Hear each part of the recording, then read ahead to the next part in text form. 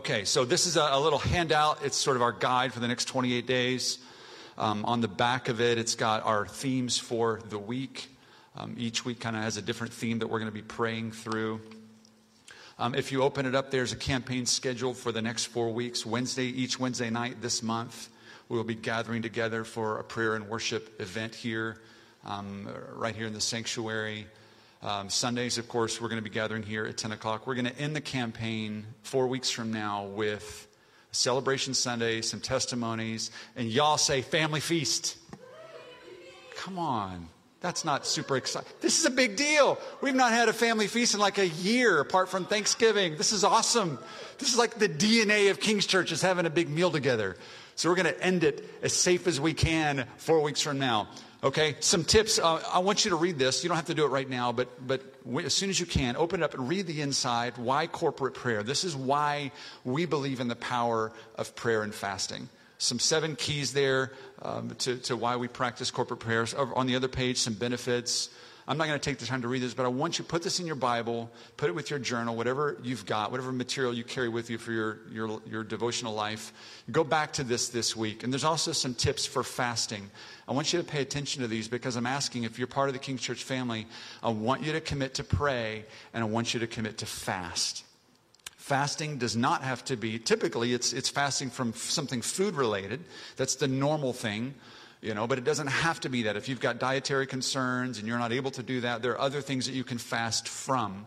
So I want you to make that decision. I'm not going to ask you to sign a card or write down what you're doing, but I want you to make that commitment to the Lord, to your family, to your spouse, your kids, whatever it is, that we're going to do this together as a faith family, as a church family. We're going to go deep into prayer, deep into fasting.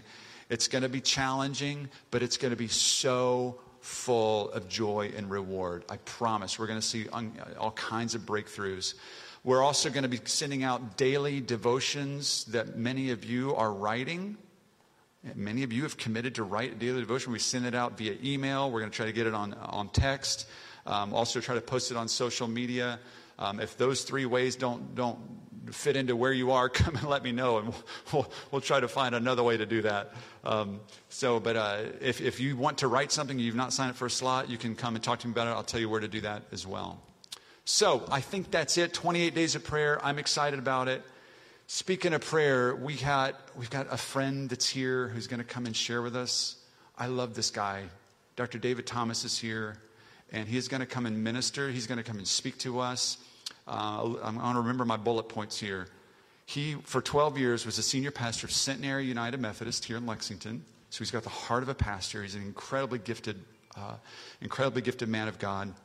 After that, he went on to get his PhD, studying sort of the effects of intercessory prayer in renewal and revival movements in history. Is that right? Does that kind of sum it up? Dude's got a PhD in prayer. Oh, my word. And not only has he studied it, he's lived it. He's lived it, and he's led churches. He's led teams through this. He just has such a heart for the kingdom of God. He's currently working with Asbury Seminary, the Seedbed Project there, helping to do that very thing, helping just to raise up this initiative for prayer in the local church. So we're honored to have you. Come on up. Let's welcome him and honor him, and then I want to pray for him. Y'all stretch a hand out if you would. Lord Jesus, I thank you for this man of God. I thank you, Lord, for what you've birthed in him. Lord, this heart for revival and the heart for prayer that precedes revival. God, we want to be a revival church. We do, because we know that's close to your heart. We want to be a praying church. So Lord, we pray just like the apostles prayed. Lord, teach us to pray. Open our hearts, open our minds to understand, to respond, to be transformed by your word. In Jesus' name, amen. Amen.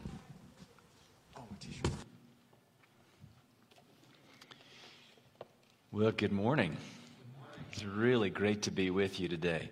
What a blessing to worship with you. That was amazing. My heart is so refreshed. Been in the presence of God with you. And just want to say how much I love King's Church. I've been learning about King's Church for a long time through a friend of mine named Keegan Weatherford, who's been kind of some of you all know Keegan.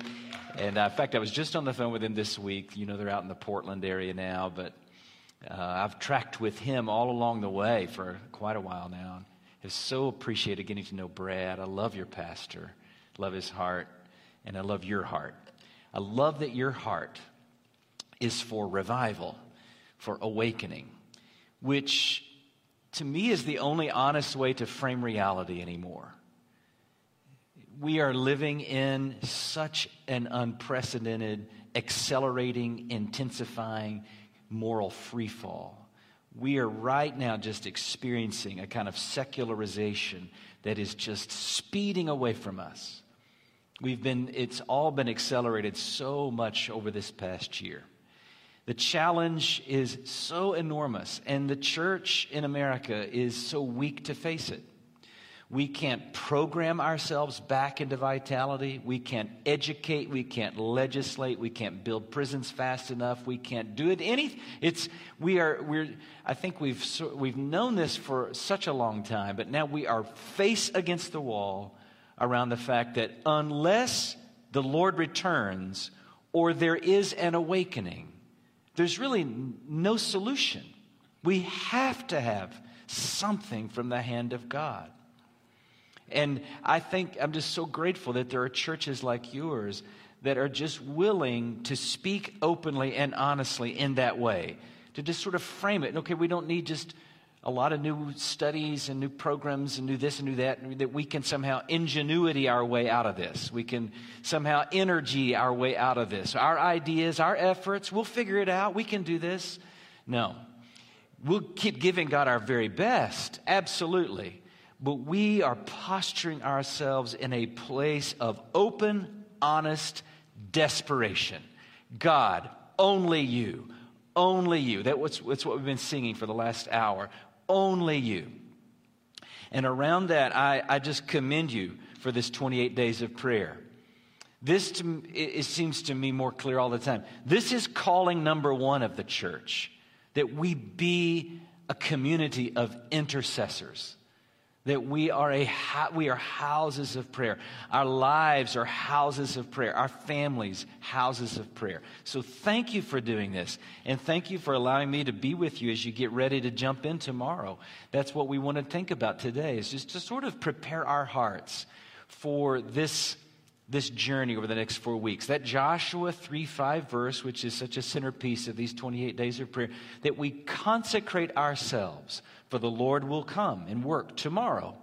We sanctify, we set ourselves apart. So that's what I'm going to invite you to think about, is how we could do that today, how we could begin to move in that way. And around that, I'd like to invite you, if you have your Bibles, I want to open a Bible app, to read a psalm with me. This is Psalm 126. I'm going to focus this morning on the 5th verse of this. But Psalm 126, such a beautiful image of revival, of renewal, and what brings us there. Okay? So open your eyes and ears, open your hearts to hear the word of God. When the Lord brought back the captives to Zion, we were like men who dreamed. Our mouths were filled with laughter, our tongues with songs of joy. Then it was said among the nations, the Lord has done great things for them. The Lord has done great things for us, and we are filled with joy. Now hear this heart cry. Restore our fortunes, O Lord, like streams in the Negev. Here's the verse. Those who sow in tears will reap with songs of joy.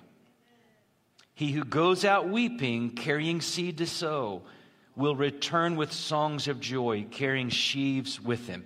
Hear verse 5 once more. It's familiar to you. Those who sow in tears will reap with songs of joy. These words are true, and they can be trusted. Would you bow your hearts with me? I love you, Lord, and I lift my voice to worship you. Oh, my soul, rejoice. Take joy, my King, in what you hear, and let it be a sweet sound in your ear. Amen. Awakening. what we've been talking about here for the last minute or so. Awakening is so vast, so captivating, so energizing, so glorious, really flowing underneath the life of our society is this deep undercurrent of awakening history. Awakening, revival history. Some of you, I'm sure, familiar with this, but just briefly. In the colonial era, we had the First Great Awakening, which began in 3 theaters, really. There was this in Scotland, led by George Whitefield, in England, led by John and Charles Wesley, and in colonial America, led by Jonathan Edwards. In Northampton, Massachusetts, which was sort of the epicenter in that time, in the early 1700s, Edwards said that it was seen that that whole community was full of the presence of God in almost every house, in his words.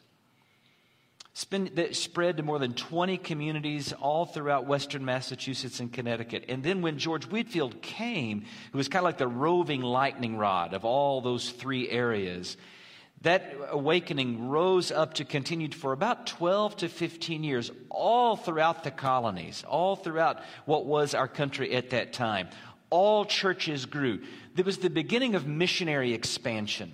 6 of the 9 colonial colleges, what we refer to today as the Ivy League, all were the product of that awakening. A distinctive American theology began to rise up from Edwards' reflections, who was really the great intellectual luminary of colonial America. More research has been done on Jonathan Edwards than any other colonial figure, more than Benjamin Franklin, more than George Washington. He was that brilliant, both in head and heart. But then those revival embers really kind of began to die down during the Revolutionary War. The war kind of sucked the life and all the young kind of out of our society. But after a while, the Spirit began to fan that back into flame, into the Second Great Awakening, which again developed in 3 phases, began with the camp meeting movement. Some of you all maybe have been out to Bourbon County, Paris, the Cane Ridge Meeting House, which was the real kind of epicenter of that initial atomic bomb of divine love that opened out across the frontier. When 20 to 30,000 people gathered for 7 days of 24-hour preaching, all by word of mouth, there centered around that little meeting house that you can still see under a stone shrine outside of Paris today. Then there was the more learned, yet still very warm-hearted revival work that was going on all over Boston and that sort of New England area, led by Lyman Beecher. But then there was that third area in upstate New York, led by Charles Finney, who was an attorney, a layman, who entered into ministry, and he brought some of that frontier zeal along with sort of that learned credibility and brought that together in New York for what became 40 to 45 years of unbroken revival and awakening work. Beecher said that Finney's meeting in Rochester, New York, and I'm quoting, was the greatest work of God, the greatest revival of religion that the world had ever seen in so short a time. Completely transformed that whole era. American churches multiplied 4-fold during the Second Great Awakening. The missionary expansion was like unlike anything that had ever been seen in the history of Christianity. So much social reform just spilled out in pulsating circles, just rippling out of all the revival meetings. There was so much reform in prisons, pushing back against child labor, work for women and for their opportunity. The first coeducational college in America was Finney's Oberlin. He was the president of Oberlin College in Ohio, which was really the throbbing center of the Second Great Awakening. Historians have attributed the abolitionists. They were so zealous that slavery had to end now. There would not be sort of this graduated process. It had to stop. It was wrong. It had to stop. And a lot of that secular historians have studied to say that it really was the immediatism, the necessary decision tonight of all the revival meetings. Where will your soul be tonight if you were to die? Tonight you need to make a decision. Tonight. It was that same sort of edge that really prompted the end of slavery now. Could go on and on. The YMCA, countless colleges and universities, the American Bible Society, so much good that we still learn from and grow from and experience today. You trace it back from those streams to where it was bubbling up out of the ground. It was coming up out of that Second Great Awakening. Awakenings are this vast. They are this great, so captivating, so glorious. There is this built-in, self-correcting, reanimating capacity in the Christian movement due to the church, to the Spirit's residence in the church.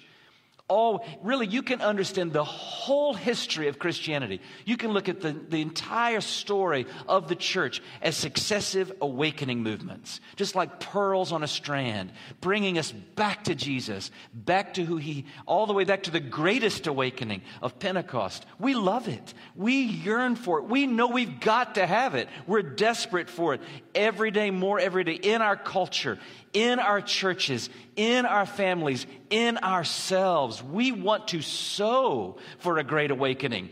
King's Church wants to be a seed, as we were saying, that would die in the ground and rise up into something like this, something this fruitful, a work of God in our day. But what about that sowing?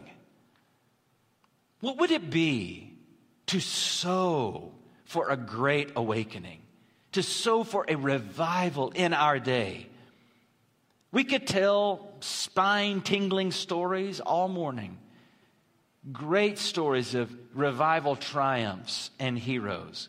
But in all honesty, where does it come from? Where does it originate? Where does awakening start? How do we sow for a great awakening? That's the question that I took in this research project that Brad was mentioning. As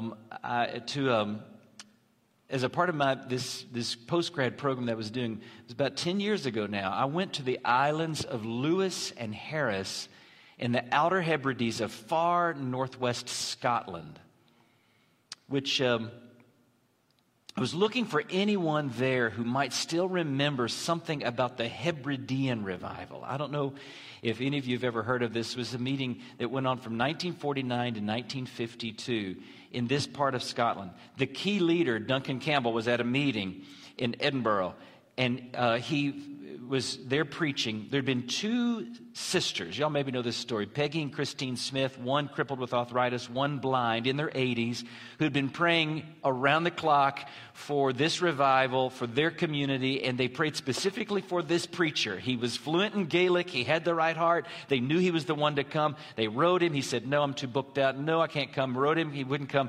So they kept on praying. He was at a meeting in Edinburgh, and he felt this unavoidable, compelling, that he had to go to the Hebrides.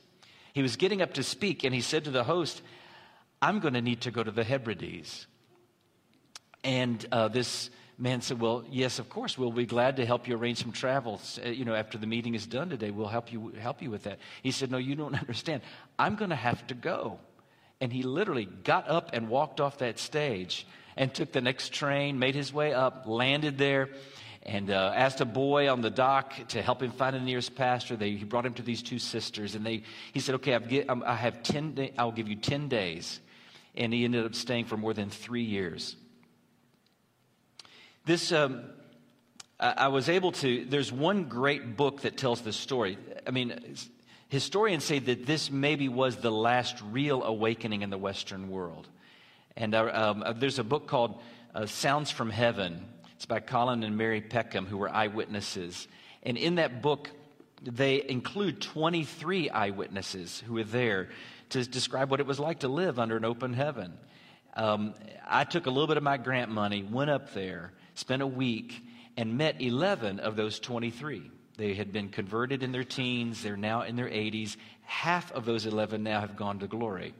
I was so glad that I was able to sit in this little church of Scotland in a town called Barvis, Scotland, and listen to them. And I would ask them, "So tell me what it was. What was it? Campbell's preaching? Or was it the music? Was there some sort of model that you followed? Was some sort of format?" And they said, "Well, yes, all of it. That was all very important. But to a person, every one of these people, as I would sit with them, they said, no, there was something deeper." And they described a kind of posture of heart that was so true, especially among their parents and grandparents. They said, "We remember waking up in the night, hearing our parents crying, We would come out of bed and go over the stairwell and look down and see them on their faces, sobbing. And we would listen, and they were calling out the names of the young men who had gone off to World War II and had come home, and the faith of their childhood had been decimated. They were crying out for families and kids and for revival.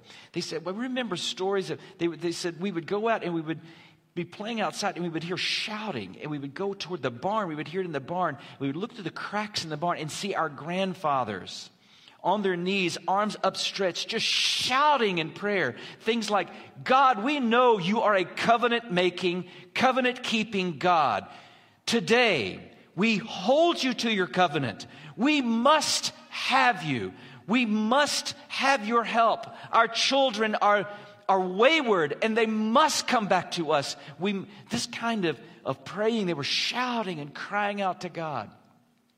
There was a kind of urgency, a kind of agony, a kind of heart-rending desire. These people, as I would listen to them there in Scotland, they were the first that I'd ever heard use this word travailing prayer. It was they said almost as though that God was birthing something, the Holy Spirit groaning in them, like a woman travailing in labor, like Paul in Galatians 4:19, travailing as if in the pains of childbirth that Christ might be formed in you. And I can tell you all, ever since I looked into the eyes of these men and women who once saw what we are so desperate now to see, I have become convinced that the real native soil of awakening is the plowed up hearts of men and women willing to receive this calling, this gift of travail. This manner of prayer, Psalm 126, verse 5. Those who sow with tears will reap with sounds of joy. Now, there's nothing I'm saying here that you all don't already know and believe. That prayer is the precursor to the work of God. That somehow prayer is always the preparatory, anticipating act of awakening. That's not a new idea.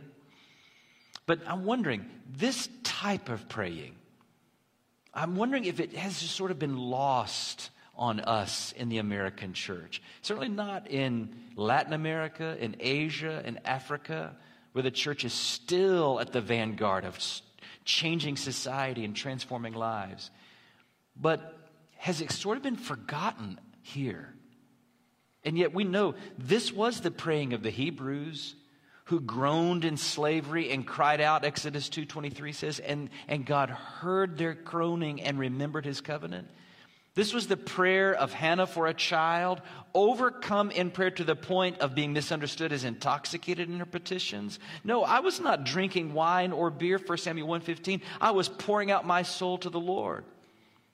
This, when he heard the news of Jerusalem's brokenness, Nehemiah sat down and wept, and then fainted, and then fasted and prayed for days. This is the prayer of the prophets, that we give God no rest, Isaiah 62, that we cling to God like a belt clings to a person's waist, Jeremiah 13, that we go speedily to pray before the Lord and seek the Lord of hosts, Zechariah 8. You know how Elijah climbed to the top of Mount Carmel, bent down to the ground and put his face between his knees to pray for relief from drought. We know scholars say that was the posture of a woman in childbirth in that time, that ancient time. Elijah knew exactly the posture he was taking and what it meant. Daniel 9:3 says that he turned to the Lord God and pleaded with him in prayer and petition for Jerusalem. This is the prayer of the Psalms. Streams of tears flow from my eyes, for your law is not obeyed. Psalm 119. Day and night I cry out before you. Psalm 88:1. Turn your ear to my cry. This was the praying of Jesus, who offered up prayers and petitions with loud cries and tears to the one who could save him, Hebrews 5:7. As he approached Jerusalem and saw the city, he wept over it. He blessed those who had spiritual thirst and hunger. He taught those who followed him to keep on asking and seeking and knocking. He told parables to illustrate to his disciples that they should pray and not give up. He healed 10 with leprosy who called out in a loud voice, Luke 17, the only child of a father who came to Jesus saying, "Teacher, I beg you to look upon my son." And whenever 2 blind men who called out for Jesus' help, and they were rebuked by the disciples, and that Matthew 20 says that they shouted all the louder. And there is no deeper view into the heart of Jesus than Gethsemane, where it was the agony of prayer that drew the first blood of the atonement. This is the praying of the early church, cleaving to one another in expectancy before Pentecost, earnestly praying to God for Peter's release from prison. This was the prayer of Paul, who implored the Romans, by the love of the Spirit, join me in my struggle. Literally, agonize with me by praying to God for me. Romans 15:30. He commended Epaphras to the Colossians as always wrestling in prayer for you. This is prayer in the Holy Spirit, who intercedes for us through wordless groans. And in the Revelation, the only recorded prayer of the Holy Spirit that we have is the urgent cry, "Come," which when united with the church is addressed to Jesus, beckoning his 3-time repeated promise, "I come quickly." The Bible seems utterly unfamiliar with casual prayer. Prayer of the mouth and not the heart. Travail. A kind of burdened, focused pressing. Seems closer to the throbbing core of prayer in Scripture. John Wesley, who really maybe was the leader of the most helpful model of awakening, really, that 18th century revival that just pivoted that entire society. We have so much to learn from it. John Wesley, inside the first several months of his own new birth, went to Germany. He'd been influenced by the Moravians on a boat trip back from the Atlantic, across the Atlantic, and he went to Herrnhut to see what was going on in this colony of these persecuted believers. And there he witnessed a kind of prayer that had just rocked him. He was used to praying with the Book of Common Prayer. It was Church of England. But he came back from that, and on New Year's Eve, 1738, he was gathered with George Whitefield, his brother Charles, and 60 others at a little meeting in Fetter Lane in London. And he writes this in his journal. About 3 a.m, as we were continuing instant in prayer, the power of God came mightily upon us, insomuch that many cried out and many fell to the ground. As soon as we recovered a little bit from that awe and amazement at the presence of His majesty, we broke out with one voice. We praise Thee, O God. We acknowledge Thee to be the Lord. Little later on, Wesley writes this. I called on a woman who was sorrowing as without hope for her son who had wandered to folly. I advised her to wrestle with God for his soul. And in 2 days, he brought home the wandering sheep, fully convinced of the error of his ways. Wrestling, like Jacob for the blessing. Wrestling was a favorite image of both Edwards and Finney, of the prayer that sows for awakening. They believed it was not irreverent to be obstinate, to grapple, to take up the blessed struggle of prayer, Edwards called it. Both of them understood how the Spirit would sometimes brood over a church or over a community, as He did over chaos in creation. Just heavy, like we were singing, resting over a place, brooding over a place, conceiving new life in that place. But it was the church's role then to pray that new life, those new births into reality, conceived by the Spirit, labored for and delivered by the church. That's why they referred to the church as the mother of the converted. I love that phrase. The mother of the converted, the helpmate of God. It was the church's labor, the church's prayer. And that prayer could sound like a woman in childbirth. These were intercessors who had been literally seized by the raw facts of our desperate need for God. Duncan Campbell used to preach, I'm quoting him, "Let us be honest in the presence of God and get right into the grips of reality. Have I a vision of our desperate need? Oh, for a baptism of honesty, for a gripping sincerity that will move us." The Great Awakenings brim over with stories of petitioners for whom this honesty produced an agony in prayer, becoming daring, unrelenting, insistent in prayer. They write of sweating and heaving and fasting. Finney emphasized praying until we had prayed through. You know what that's like? Praying through to assurance we've been heard. Somehow that there's just this witness in my spirit that I've been heard.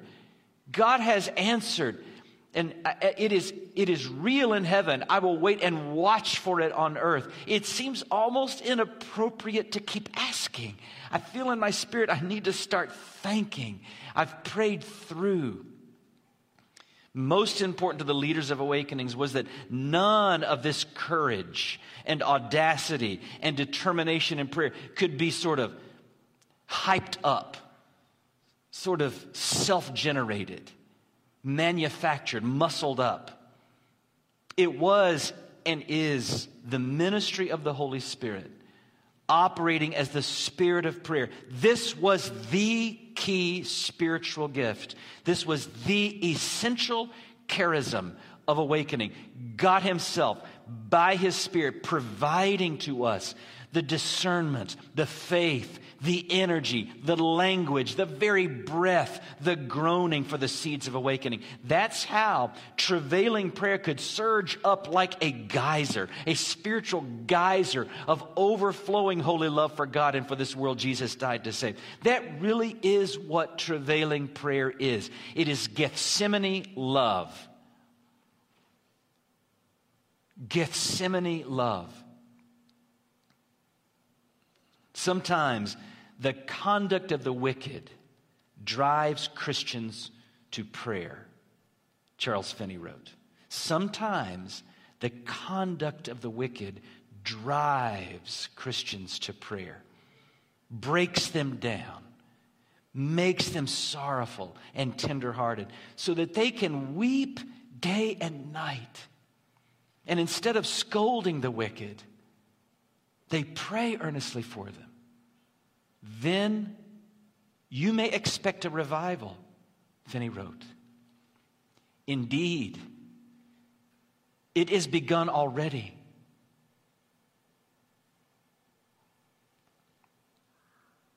Those who sow with tears will reap with songs of joy. You know, I don't know anybody who doesn't deep down feel that they should be praying more.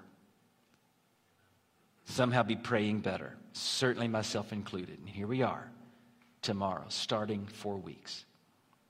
And talking about this manner of prayer is not intended to give anybody a guilt trip. Guilt, I have found, is a very short-lived, shallow incentive for prayer. But I am wondering if there's anybody here today yearning for a better day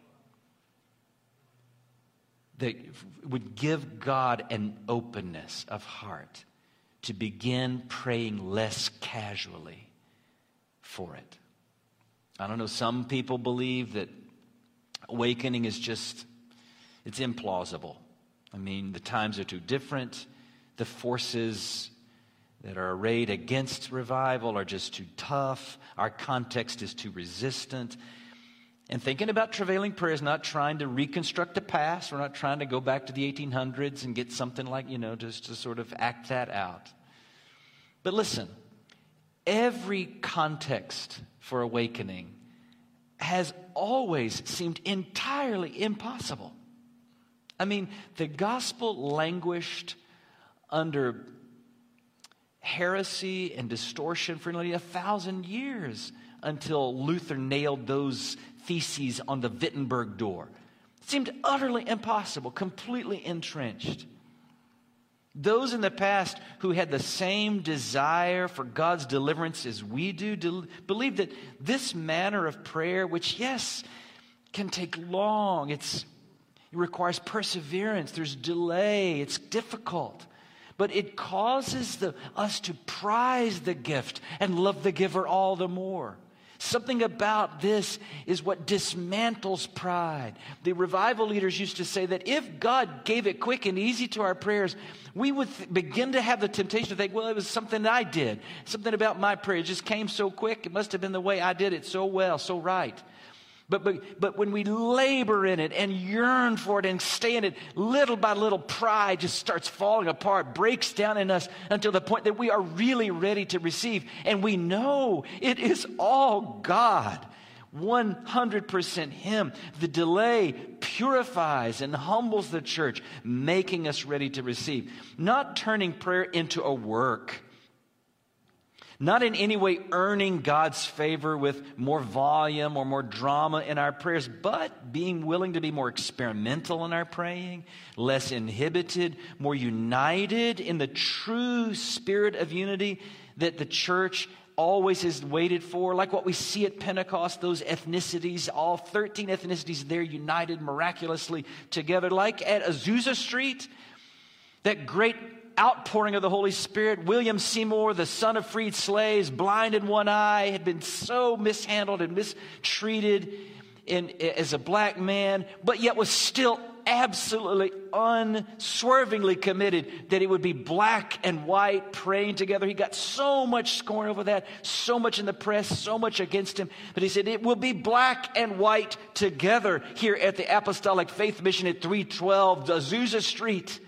There's something about that is so Pentecostally true, so loved by God to see men and women for whom we know that these walls of hostility can be torn down by the cross of Christ. Then we dwell together in that unity. That kind of unity of spirit, so far as I know myself, John Wesley wrote, I have no more concern for the reputation of Methodism, this great revival that happened in those days, or for my own reputation, than for the reputation of Prester John, who was a well-known character, the butt of jokes in that day. Listen, a healed culture and a renewed church and restored lives, that is messy, costly stuff. To people like us who love that and long for it, reputation is the first thing to go. This kind of praying, this kind of leading, as we've said earlier, Jesus taught our seeds have to die before anything will grow. And maybe it comes to mind, Joshua 3:5, consecrate yourselves. What needs to get buried February the 28th for prayer to rise March 1st in this month? What is it today? Distraction, pride, an attitude of expertise, self-sufficiency, being hip, affluence, avoidance, ease. I wonder, what else will it take for us to move into a direction of travailing prayer? I mean, just how bad will it have to get? I'm wondering, I don't know what you think. Has the American church touched bottom? I wonder, have we touched it yet? Much less have we knelt in it and stuck there until God comes. But I'm wondering, how bad will it have to get? I wonder if there are any sowers for awakening here today willing to regain this awakening sensibility, this grip of empirical honesty that Campbell spoke of, Sometimes I think we can read the trends and look around and see what's happening and sound clever in conversation and, just sort of engage it and then just kind of move on and just get busy and roll on in life. But is there anybody here today who is just seized by it to the point that it's a heartache I cannot shake until I pray it out? Anyone willing to take on a knee-bending sympathy with God? That was Charles Finney's phrase. Finney believed that when we pray with God's heart, that we pray about our prayer. We don't just sort of race into it, but God, how do you see? What's going on? Help me I just want to ask you to form my prayer, author prayer in me. Give me your heart, and I'll give utterance to that. Add faith, and we'll pray it in unity and watch you go to work. But that sympathy with God. Finney believed that the prayer meeting was more important than the preaching meeting in the Second Great Awakening. In fact, he would say, I don't mind what you do with our preaching meetings. You can come, bring a friend if you wish, but don't come to our prayer meetings without an unsaved friend. Don't come. Always bring some unbelieving guest, because he believed and always said this, that if someone who doesn't know Jesus can walk in and see the church praying for them, they'll get a picture of God's heart toward them. They'll see that agony. They'll see that desire and yearning. They'll see that compassion and hope. And they'll think, you mean that's how God sees me? He feels that toward me? Prayer was the proof of God's love in the awakenings. It was like apologetics. To witness prayer was to see the heart of God. Anyone here willing to let God give you a share of that kind of holy love, voiced first not in pulpits and blogs and books and tweets and newsletters and workshops, but in closets? I wonder if there are any followers of Jesus here today willing to explore this gift of travail that has preceded the awakening works of God. I was at a leadership conference. Let's see, it was 2014, so it's coming up on 7 years ago now. It was in London. It was with Alpha. They have a big leadership conference in the Royal Albert Hall, 6,000 people all there. The speaker came to speak, and he felt sort of prompted to engage us all in a season of silence, which we did. We were just waiting on God, and it went on for kind of an awkwardly long time, more than 15 minutes, until finally a few voices around that huge, grand hall, the Royal Albert Hall, began to open up and rise up in what I can only describe as contractions of prayer. Sobbing, moaning, pleading, travailing. No words. This speaker shepherded those moments perfectly. It really was as though the Spirit, it was giving voice through some to our collective heart cry for His love and power in our day. I spoke later that time with Pete Greig, who's a writer and leader in 24/7 prayer. He was there. He commented on how he's become more and more persuaded that the Spirit is wanting to reintroduce this gift to the West, that we're maybe growing more ready to reclaim it. And I've wondered about that. This gift of travail, which was so crucial for so long. I mean, this really was the way the church prayed for over 2 centuries in our country. I've wondered if the Spirit maybe is sort of withdrawn because so few were wanting it. So few were felt the need for it.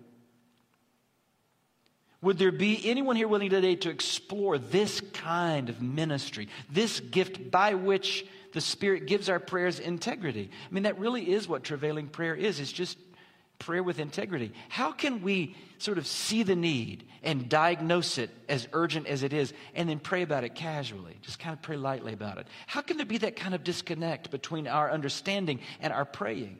Travailing prayer just brings expression into kind of a proportionality with our understanding.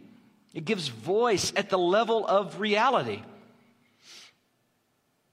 6 years of my life was spent day after day just trying to understand this, drilling down these deep wells into our awakening history. And I'll be honest, I'm convinced very little may ever happen to make things better in our church or in our world until more of us step into this. Would all of us here be willing to give up less easily in prayer, to take more risks in prayer, to be bold and tenacious again? That may mean becoming healed of a past disappointment in prayer, which could be maybe one of the most important things for the February 28th moment before the March 1 beginning. Just to let the Spirit of God put some healing balm on that disappointment so we can step back in and say, God, I just return to perseverance and great hope and whatever it may take to move, whatever this would call upon in you who yearn for a better day. Is there anyone here today with a heart for awakening who would be willing to sow for it? Travailing prayer is not the only thing we do, but it is the first thing and the most important thing. You people who are now crying are blessed, Jesus promises in Luke 6. You people who are crying are blessed because you will laugh with joy. Those who sow with tears will reap with songs of joy. That is God's promise to travailing prayer. And He is too worthy. Awakening is too beautiful. And our need for it is too great to settle for anything less.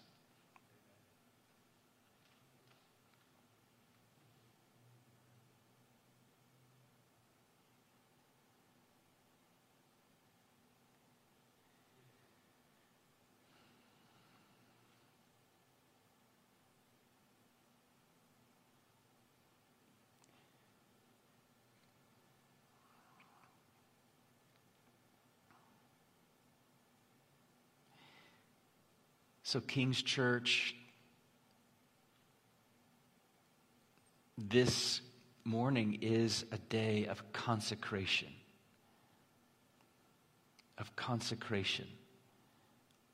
Of our lives to prayer. And I'm wondering if we could, before we leave today, allow the Lord to help us in that. You know, Psalm 66:18 says, it's a powerful sentence. If I had cherished sin in my heart, the Lord would not have listened. There's so much in the Bible about this. Sometimes I remember when my children were young and they would talk in ways that were pleasing to me, sarcastic or whatever. I would say to them, now, don't you talk to me like that. You know better than to talk to me like that. And you know, I believe that the Lord loves the sound of our voices. But I think there are those times that He would want to say, you know better than to talk to me like this. When there is still unresolved brokenness in a relationship, there's a grudge, there's a hidden sin. The channel between us is impeded. You know it. What is it? What do we need to do to consecrate ourselves for this coming time of prayer? Perhaps it is just to repent of any kind of measure of neglect of prayer, any way in which that we have allowed faith to grow cold. What is it? Is the worries of the world that we've been through this past year just sort of begun to sort of become heavy on us to a point where it's like, man, I just don't know what is happening. I just don't know anymore. Do we just need to cast that off and say, no, yes, I do know. I know in whom I have believed. What is it? What do you need to do this morning to consecrate yourself for this month of prayer? I'd like to invite you to embody that. I appreciate Brad mentioning fasting. You know, we fast for so many reasons, but One is that simple principle. It's similar to what Jesus taught in the Sermon on the Mount, where he talked about our money. He said, where your treasure is, there your heart will be also. It's kind of like our heart follows our money. Where your treasure is, there your heart will be also. In some ways, it's the same with our bodies. How your body moves, your spirit will kind of follow. That's why I don't think I've ever come across a spot in the Bible where we're instructed to sit and pray. Stand, kneel, prostrate. Yes, I just don't come. I've never. Maybe you will, but this idea of just sort of casual, and yet we do it. I do it constantly. But there's something about our bodies. That's why we fast. It's just our body is praying.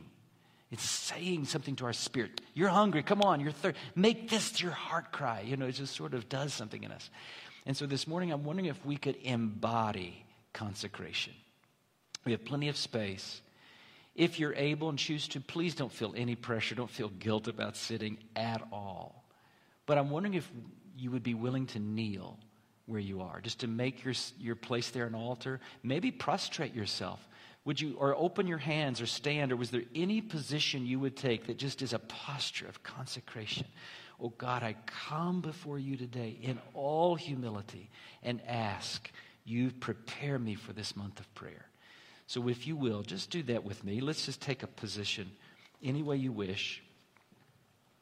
And I'll offer a prayer, and then Brad, you can come and lead us in our closing.